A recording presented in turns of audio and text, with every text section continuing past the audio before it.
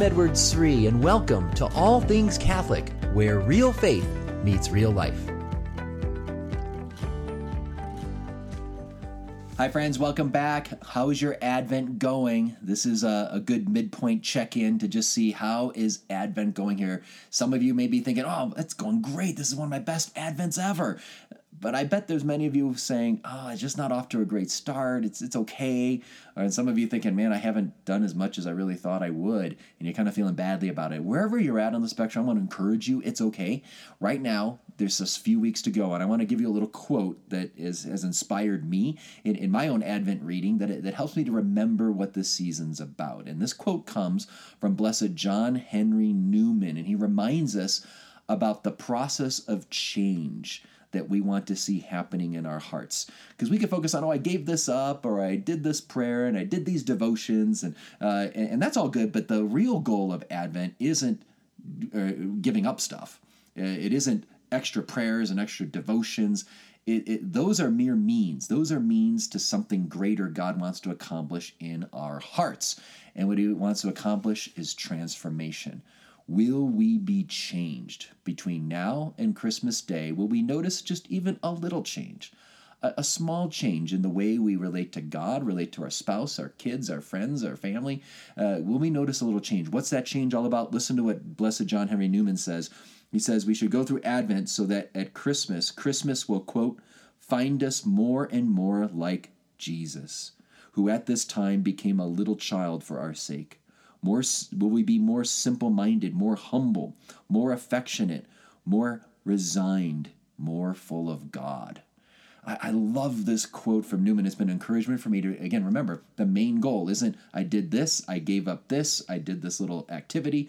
The main goal is change. And if I can get to Christmas and notice just a little change in me, maybe I'm just a little more affectionate with my kids, a little more patient with them, a little more joyful, I would say, oh, that's a great victory. Thank you, Jesus, for helping me to be more like you. Or I grow in humility and not worried about what other people think of me as much, or I just do things to kind of be more in the background. Then that's a great victory in my soul. If I become more simple-minded and I just go, I don't have to do all these things. It would be nice to do all these things, but I don't have to do all of them. Getting ready for Christmas, maybe I'll just do these 2 or 3. If I become more simple-minded, become more like Jesus, in the end, will I become more like Jesus in Bethlehem, who is the Jesus that dies for us on the cross? And that's what I want to talk about in today's podcast. I want to talk about the connection between Bethlehem and Calvary, between Christmas and the cross, because we're in the joyful season of Advent. We're getting ready for the really joyful season of Christmas, but we can't forget it's all about the cross. And I want to share with you about how the Bible is showing us that the birth of Jesus is all about the cross. And there's a great message for you and me in here. And that's to remember that little change that Jesus wants to work in us to get ready for Christmas. Will we notice us being more like the humble Jesus of Bethlehem and the humble Jesus of the cross? So why am I thinking about the cross so much? I just got back from the Holy Land. I was leading a pilgrimage, my annual pilgrimage I lead there. And I want you to know I prayed for all of you, the listeners, at a number of the holy sites there in Galilee and in Jerusalem. And some of you may be wondering, though, you may be thinking, I thought, Dr. Sri, weren't you just in Israel recently? Why did you go back so soon? And I have to be honest with you, I normally go to Israel just once a year for this pilgrimage I lead each year. But this particular, I've gone twice, and it was close, almost back-to-back year. I was just there in the middle of October, and that was not a planned trip. I can tell you all about that. My wife and I discerned whether we should do this one or not, but there's a project that I've been working on, and I'm very excited about. I think I've shared it with all of you. It's a biblical walk through Christ's passion, where we're going to walk through all of the different scenes and the passion narratives and really unpack them for all their worth. What does it tell us about Jesus, what he did for us, his amazing love, and most of all, what application does it have for our daily lives and our walk with Jesus today? So it's a book project, but we also filmed. We filmed in Jerusalem at all those sites at Gethsemane and Caiaphas's house and Calvary. And so I shared about that, I think, in a previous podcast. But what happened was that wasn't on our plan. We were going to do that in 2019 originally, but the publisher called me in August and said, hey, there's a chance I think we can get this out for this year's Lent here in 2019. So, but we would have to go do the filming in October. Do you have a few days in October we could get you to come out? And there was a little window, and so Beth and I, we prayed about it and realized, yes, we're gonna go for this. So that's why I was there just recently in October. But this trip here was much more just focused on pilgrimage itself. A great blessing to be there, and I prayed for all of you and your intentions. But let's go back to the topic here. The theme of the cross is clearly on my mind because that's what I'm writing about, and as we're doing all the edits on the video project for this program coming out here in early 2019, I've been thinking about the connections between Bethlehem and Calvary, between the cross and Christmas. And there's so many. It's so awesome how the Bible is trying to show us that this Jesus that comes to us, the Son of God, who becomes a man and is born in Bethlehem, this baby Jesus is destined for greatness. He's going to be the great king. That's what God tells Mary, right? At the Annunciation, that this child's going to be the Holy Son of God. He's going to be the Messiah. He's going to fulfill all prophecies, and that's all true. But God is showing us right away that this child is coming not for worldly glory, not for a worldly kingdom full of power and might and riches and fame. That's not the kind of kingdom Jesus is building. And right away in Bethlehem, there's all these foreshadowings of how this is all about the cross. That's the kind of kingdom that Jesus is coming to build. And we could forget this at times in our own lives because we could be so taken in by the attractions of this world, whether it's having more and more money or whether it's getting a lot of likes in social media and having a lot of following. We could be very impressed by leaders out there that are famous and do a lot of things. That's not who Jesus was. Let's run after the kind of kingship, the kind of life Jesus came to show us. Because you think about him, he's the God of the universe. He could do anything, right?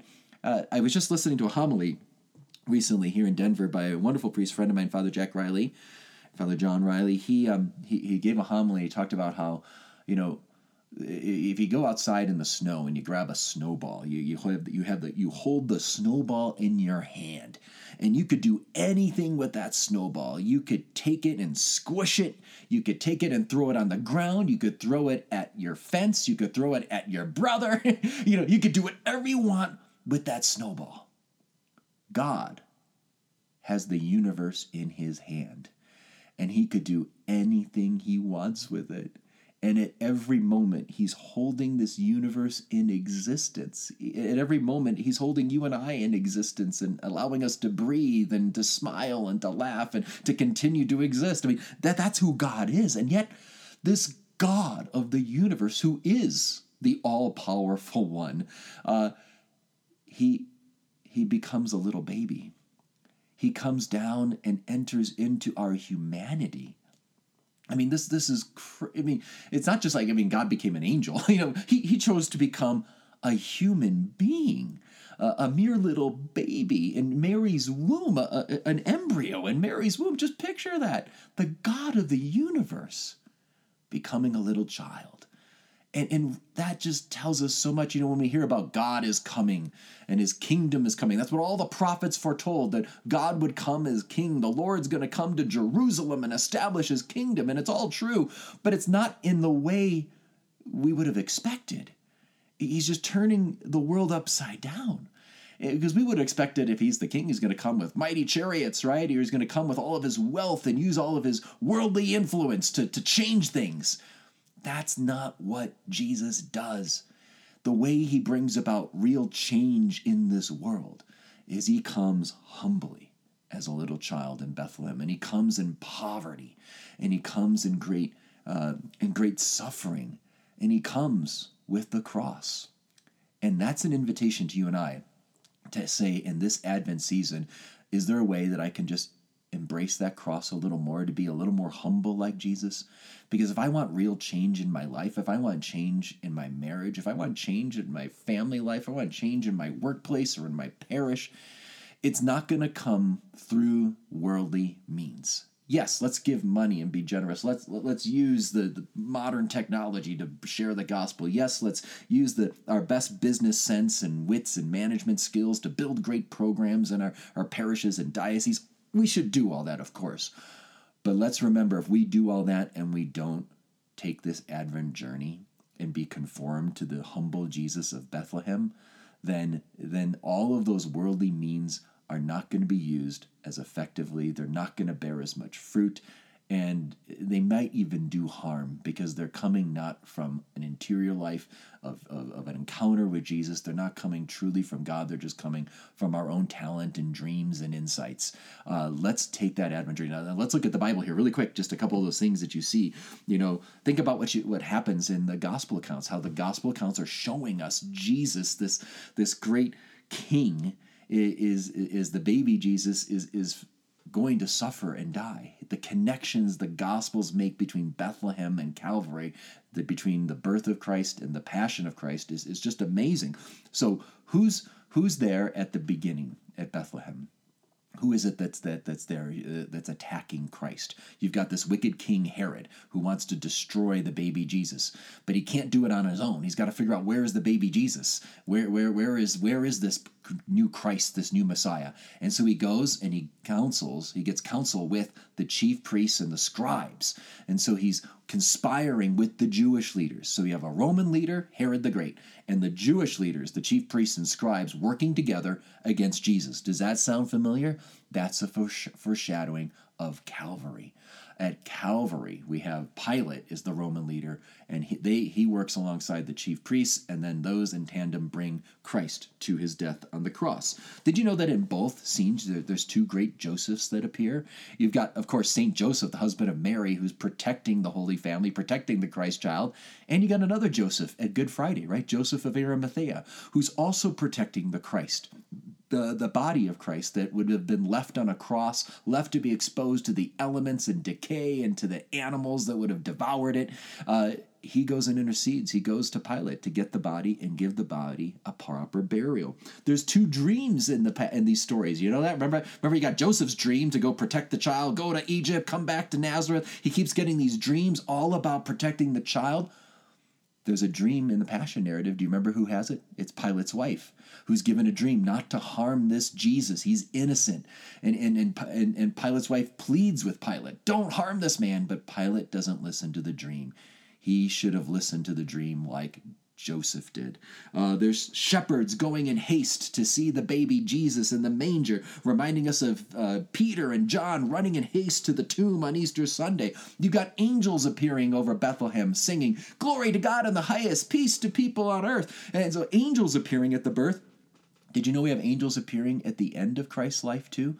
An angel comes to the Garden of Gethsemane to strengthen Jesus as he's about to face the devil, as he's about to conquer the devil, he's about to embrace the cross. The angel comes to strengthen him.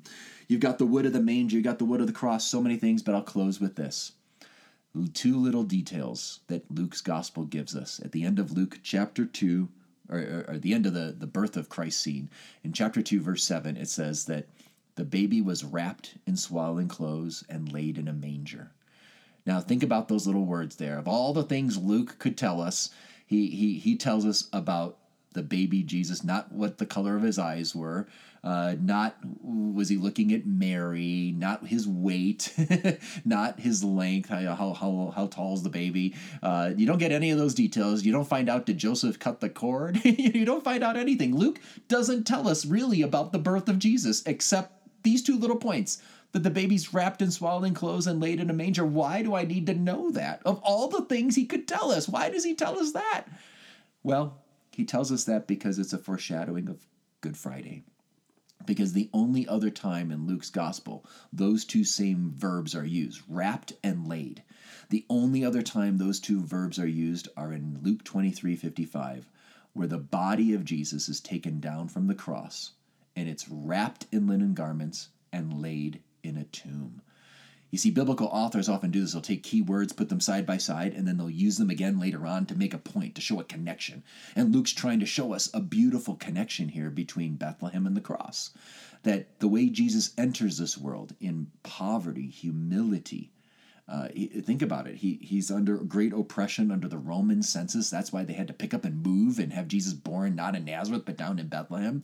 And then when they get there, they have to find a place for him to be born, and there's no great place for him. No one welcomes him. He has to go out to some austere condition here, some place where there's animals around. So there's a manger. Don't think of a manger as a crib, like the crib for a little newborn baby. Think of this as a bunch of animals probably around. It probably smells. There's probably animal poop maybe around. Who knows? I mean, this is not a happy situation. And they put the baby in this feeding trough for the animals. That's what's going on here.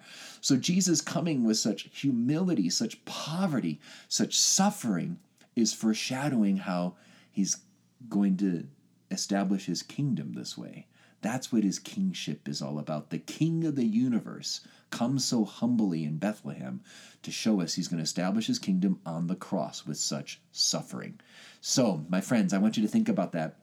Think about ways you can practically live like the humble baby Jesus in the next few days. Maybe just later today, something's going to happen where someone's going to say something that hurts you, or you're a little annoyed by it. And what you can do is just take it humbly. Don't fight back. Don't let yourself get all angry and bitter. That's one tiny little way you can live the message of Christmas and the cross. Or maybe there's a chance to just be in the background. Like normally you want to talk a lot at the next office party, and you're just going to sit back and let other people talk. Ask them what they're doing for their break. Don't try to draw attention to yourself. If you struggle with that, that's a small little way to live the message of Christmas and the cross. Or maybe that you can make a little sacrifice for someone. Maybe just go do something nice for your spouse today. Just go out of your way, do something that, just a little kind deed. Maybe make them a morning coffee. That's what my wife Beth did for me this morning. She made me my coffee. I came downstairs, it was beautiful Italian espresso because she knows how much I like it. That's a beautiful little gift. Do that for your spouse. Maybe there's something, or one of your kids, you can do a little sacrifice for them and surprise them. Do something where you live the mystery of Christmas and the cross. And even these little things, these small little changes, you're not going to become a saint overnight by doing it, but it's one little step in becoming a saint. And that's how we become saints, gradually, step by step, small little acts of love. And then that's what transforms us. That's what the great saints tell us, that you don't even notice it. It just happens. So may you take a couple little steps in this Advent season toward your sainthood. My friends, thank you so much for listening. Please pray for me. You've been in my prayers in the Holy Land. I'm back here in the States now, and I'm excited for the season of Advent for all of you. I'm going to ask one favor also. Please share this podcast with others if you have friends or family. As I move into 2019, I'm hoping to get this podcast out there to many more listeners around the world, so you can help me with that. Please share it with anyone that you think would enjoy this. You can reach me on my website, edwardsreed.com, or on Facebook, Twitter, or Instagram. God bless.